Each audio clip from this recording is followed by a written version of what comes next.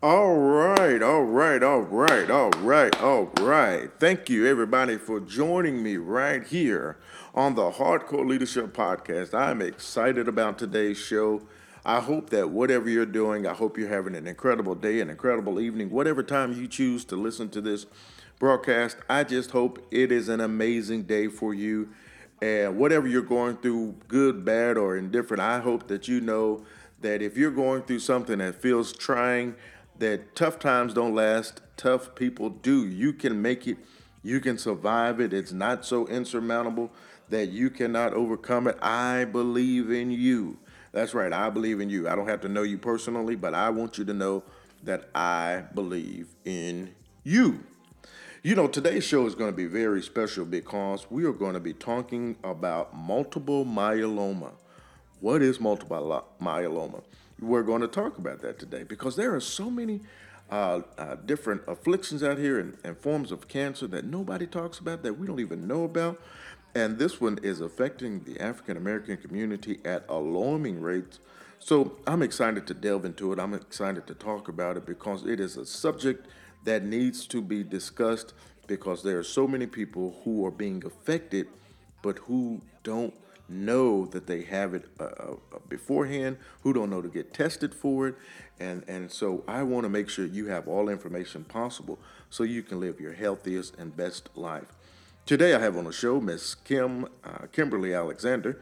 She's a speaker, cancer advocate, radio show co-host, experience coordinator, and author. After losing her husband, NFL linebacker Elijah Alexander, to complications due to multiple myeloma, in 2010 she decided to dedicate her time to raising awareness about this disease, fundraise for cancer research, and serve as a resource for cancer patients and their caregivers. Alexander was featured on Dateline NBC with Tom Brokaw discussing her life as a cancer caregiver as Brokaw shared his experience with myeloma. She narrated the award winning health video Multiple Myeloma in the African American Community, hosted the Cancer Patient Survival Dinner during the American Society of Hemoglobin Convention, and served as a guest panelist for both the Society of Oncology Social Workers and the Lone Star Blood Cancer Conference. She recently sat on a panel during the National Black Caucus of State Legislators discussing the importance of diversity in clinical trials, and in 2014 penned Fairy Tales, Fate, and Fortitude and Dare to be a Difference Maker, a story that chronicles her family's experience during her husband's fight with cancer. With a degree in broadcast journalism from the University of Colorado at Boulder, Alexander is certified in nonprofit management and owns a boutique consulting firm called Kim Connects. She is co-host of The Game, Golf and More Experience on 105.3 The Fan in Dallas, Texas. As a member of the Board of Trustees for the Leukemia and Lymphoma Society of North Texas, she serves as the Vice Chair of Communications. In addition to that role, she is a founding board member of Off the Field Players' Wives Association, a nonprofit comprised of active and retired NFL wives, where she coordinated projects with Habitat for Humanity, the Salvation Army, and St. Jude's Children's Research Hospital. She also serves on the Family Advisory Board of the Football Players Health Study at Harvard University, which focuses on improving the health of football players after leaving the NFL. She is the mother of two sons. Please welcome Miss Alexander to the show. That's awesome. Thanks for joining me Yeah. on this show. Thanks for taking time to join me here today. And thanks for being a guest here on the Hardcore Leadership Podcast. Thanks for having me. So, okay, explain to those of us who don't know myeloma. Yeah. For everybody listening, just know that has been twisting my tongue for the last hour. Myeloma. Myeloma, yes. You are in great company because pretty much everybody I've ever encountered initially mispronounces it. So that's what actually gives me a lot to do, because I never hesitate to correct them, because I feel like it opens the door for me to explain to them what multiple myeloma is. Good. Yeah. So, okay, for those of us who don't know, there's a lot of people who are not aware, who've never heard of it. Right. What is it? So multiple myeloma it's a blood cancer. It's in the same family as leukemia and lymphoma, except there is no cure for it.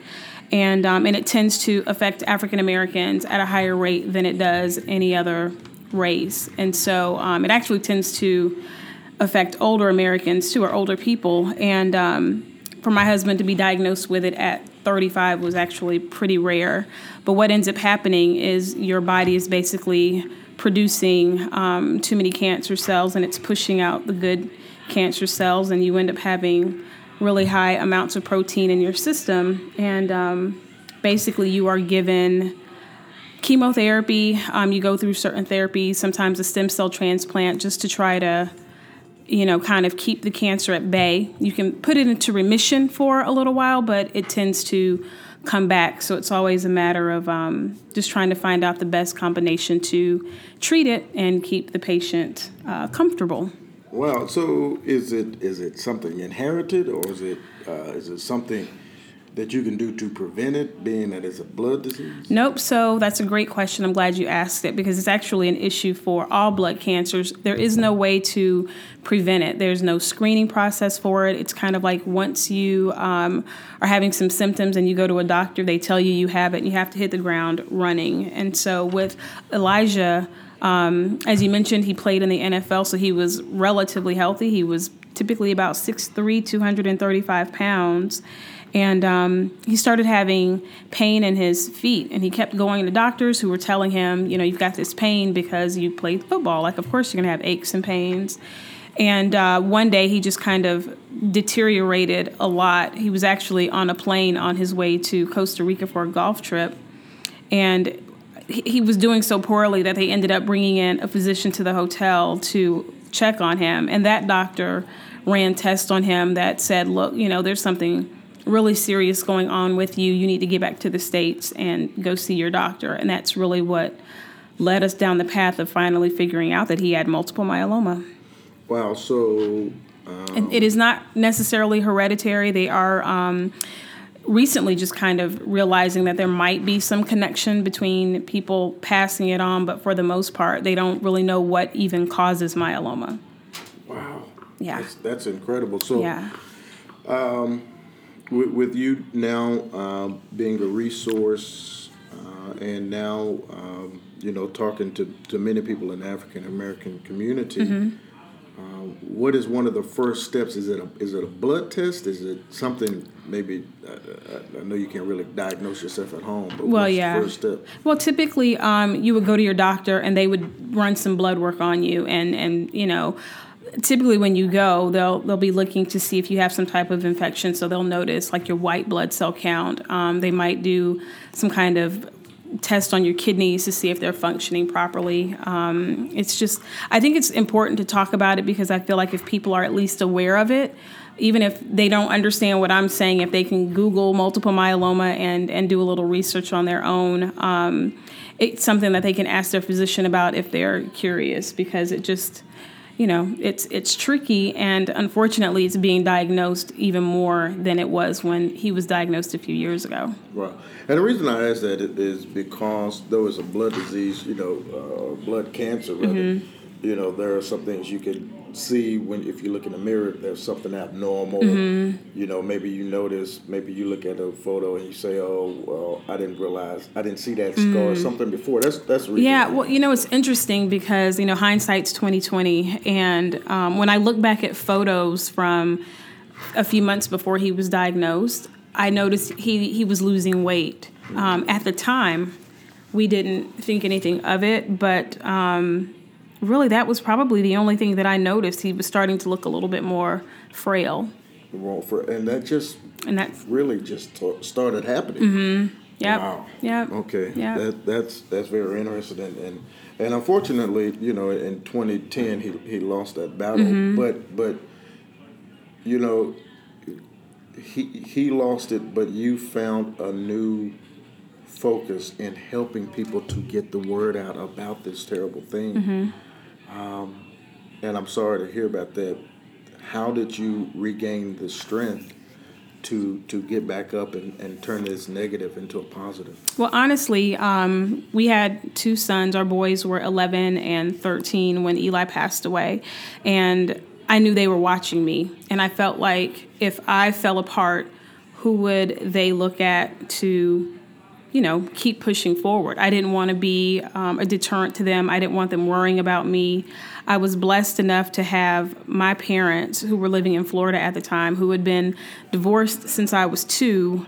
Actually, both of them moved into my house after my husband passed away. My dad lived downstairs, my mom lived upstairs, and they helped me with raising the boys. And it allowed me to kind of reinvent myself, quite frankly, because I'd only been pretty much a stay-at-home mom. I did have a business that I had started when my husband was playing football, but it was just a business I was running from my house. I had a little T-shirt company where I was doing custom rhinestone shirts, but I'd never really done anything outside of that. And once he was diagnosed, I became his caregiver, so that really took up a lot of my time.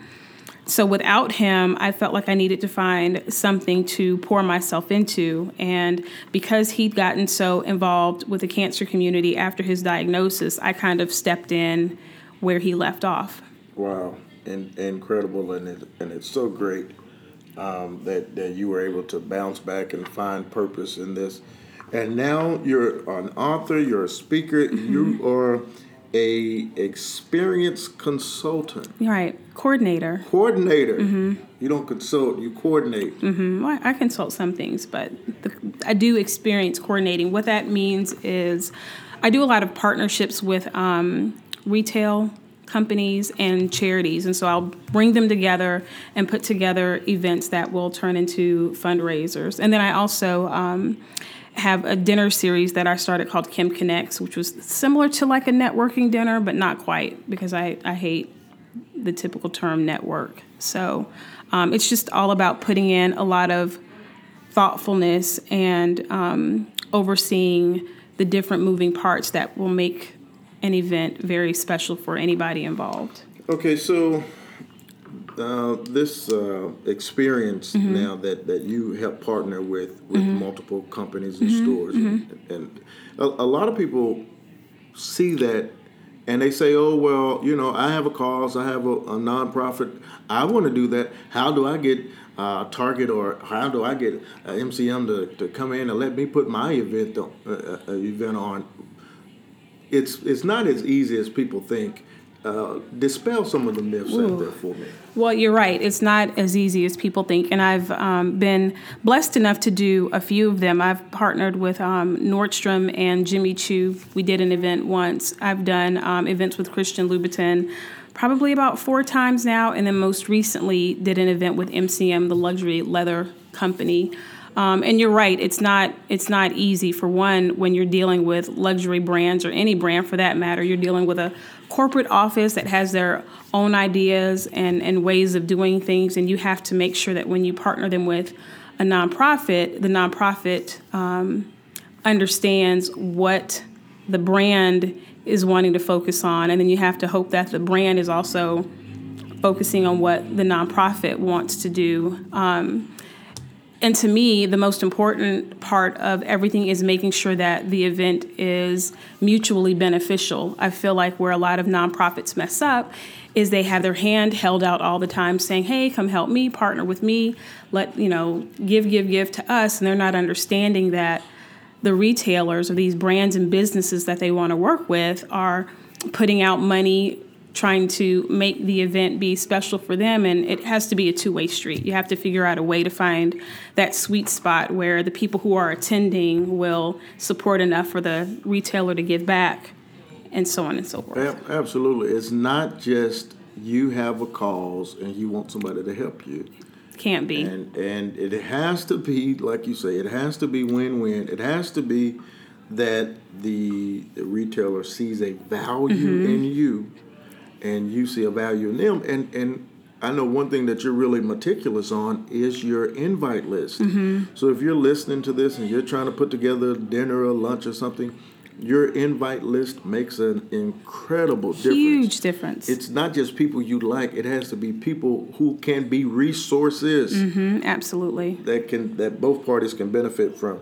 So I read in your bio that you are a sports co-host for a radio show called The Game. Correct. Golf and More Experience. So that's really that can be quite intimidating. As you know, here I am trying to do this podcast now. We're in this coffee shop, but still just trying to maintain and juggle everything. You're a woman in the quote unquote man's world of sports and sports broadcasting. So how do you maintain who you are in that incredibly testosterone-driven world? Well, it's interesting. I think my perspective on sports is different, and so that's what makes my voice different. You have to understand, having been married to an NFL player and now the mom of a professional baseball player. Our youngest son was drafted by the New York Yankees a few years ago, and so he's a part of their minor league system. So I've been around professional sports for a really, really long time, and my angle when it comes to them is not the typical, who scored what, how many tackles did they have, how many yards after the catch. Like, I honestly don't care about that kind of stuff. I don't get too bogged down by that stuff. I'm actually more interested in the backstories of players, and finding out what kinds of things make them tick and what kinds of things are the rules and whatever's going on in the sports world. Like now everybody's talking about Major League Baseball's getting ready to get cranked back up, and players are concerned about contracts. And so my perspective comes in from, hey, my son is now playing. How would that impact him? And do I think it's fair for teams to not be wanting to pay players? Having been married to a player, it's like, I kind of have insight that the typical broadcaster wouldn't have. So you look at it from a different world's perspective. Absolutely, really, yeah. As you just said, I mean, it's interesting to having come from almost within the world that you now talk about. You bring this different ideology that somebody who may have went to school for journalism and who may just have studied stats and studied players and studied teams. You kind of have an inside track on it. So that's very interesting. Did you find it tough breaking into this world? Not really, but that was honestly just because of someone that I knew that helped tremendously. I think that if I were to want to do something on a bigger scale, it would be tougher. There's definitely a lot of competition out there. There are a lot of women in sports now, which I think is incredible. But I have my own opinion on how women in sports are portrayed now. So please share. That's what we're here for. Well, I mean, I just look at it like, every Sunday morning when we're doing the show and we have all the monitors set up so that I can see all the different stations. ESPN is going, Fox Sports might be on, the NFL Network might be on, and you'll see all the guys there in their suits, and I feel like the women are almost expected to be a little bit more, I guess, sexy and super attractive in order to maintain the man's attention. And so because I'm a little bit old school, back in my day, I was taught that, women broadcasters had to wear their hair a certain way and they couldn't wear certain earrings, and they, had to carry themselves a different way. So seeing women on TV now is it's just very different. Wow. Sorry, everybody. Can't help live broadcasting sometimes. That's interesting. I'll be quite honest. I don't really watch. I try to watch sports on Sundays. I don't get a chance to a lot of times. Yeah, you're a little busy. Yeah, I'm a little busy on Sundays, so I don't really get that opportunity. But I can definitely see what you're meaning, and I'm happy to see we are, being inclusive and having women in the conversation. Yeah. I don't think it's ever a good thing when one particular group dominates anything. So I agree. I'm glad about that. So you said one of your sons plays baseball. Mm-hmm. Your other son, does he play football? No, he doesn't. My other son is actually in school, and he's also a DJ.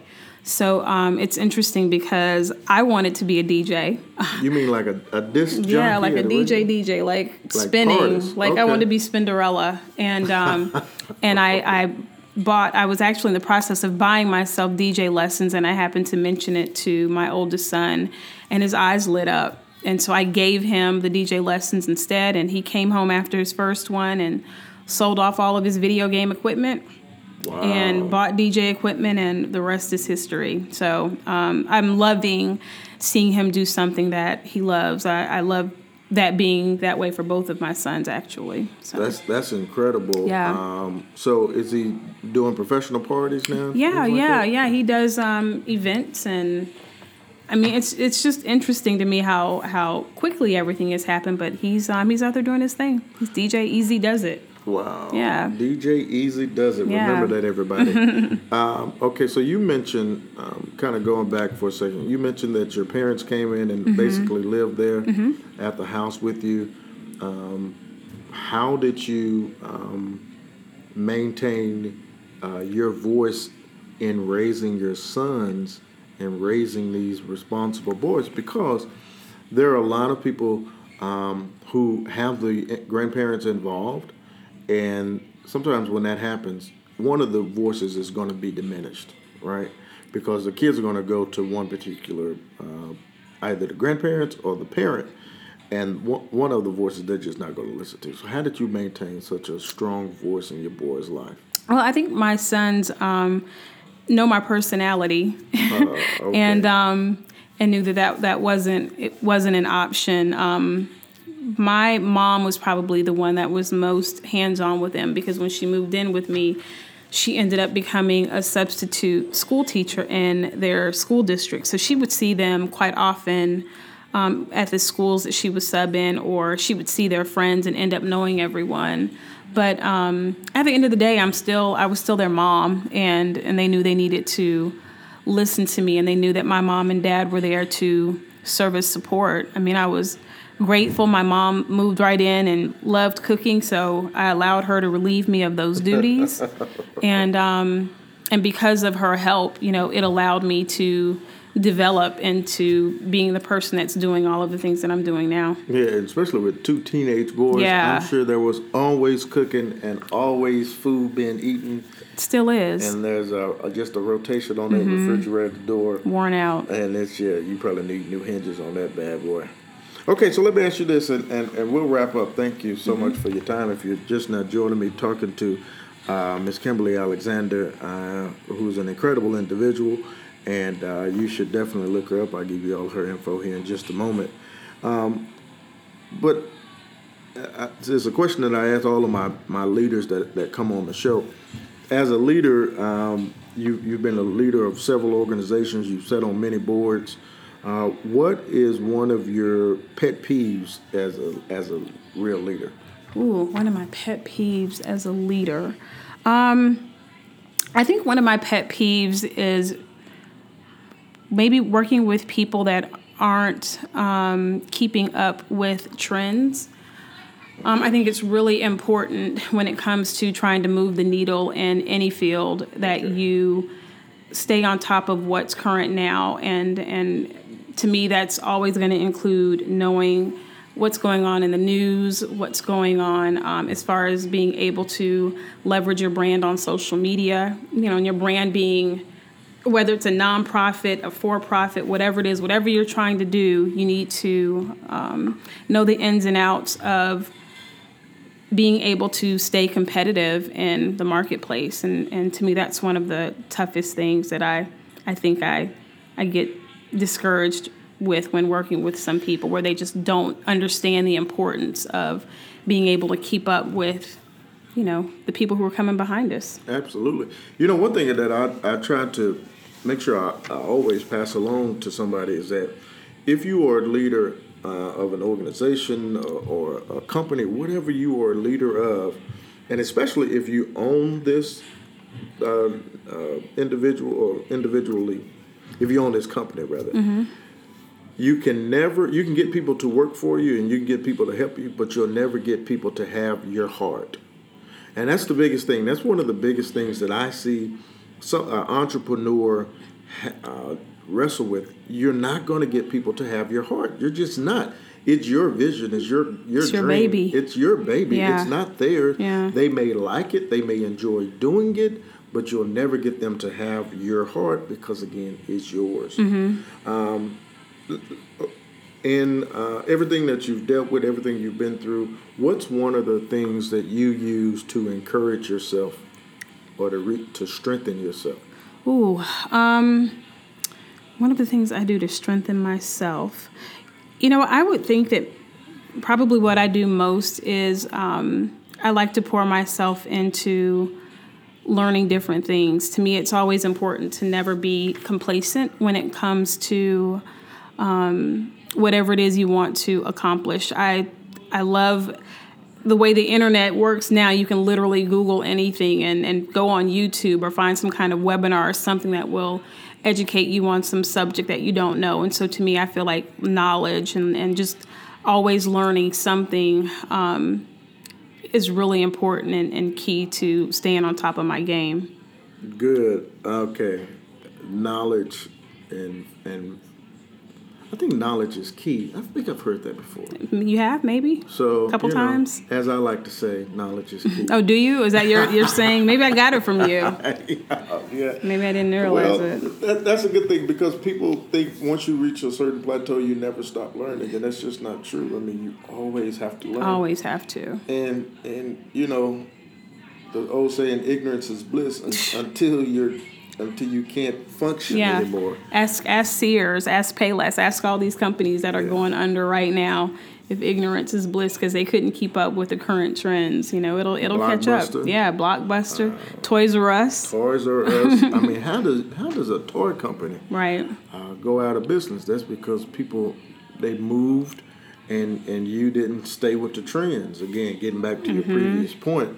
I mean, Blockbuster, people were moving to a more mobile system. They didn't want that big blocky tape, and so that you just got left in the wind. Mm-hmm. Or just like how you have Airbnb and Uber, these major companies that have no real overhead because they don't own cars and they don't own the homes. Nope. It's all an app. It's all an app, and it's just you just have to constantly reinvent yourself and constantly keep figuring out and finding out what more can I do. Yep.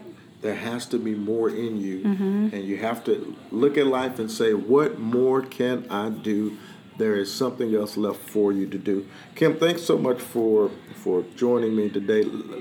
Real quick, how can we find out more about myeloma? I would encourage you to check out the Leukemia and Lymphoma Society's website. It's lls.org. Or you can actually find me on social media and hit me up directly. My Instagram and Twitter are all the same. It's at the Kim Alexander. That's THE Kim Alexander. And I'll point you in the right direction. Wonderful. Thank you so much, Kim, for joining me. And thanks, everybody, for listening to the Hardcore Leadership Podcast.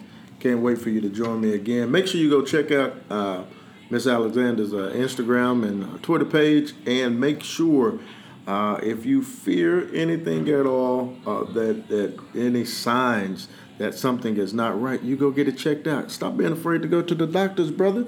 That's how you find out something is wrong. You take your car in when you think that there's a clanking noise. There may be a clanking noise going on in you, bro. Go to the doctor. Go get it checked out. Now, I know I sound like your wife or your girlfriend or your mom will go to the doctor, but listen. Sometimes we got to listen to them. They're right, brother. Take care. Until next time, talk to you later. God bless.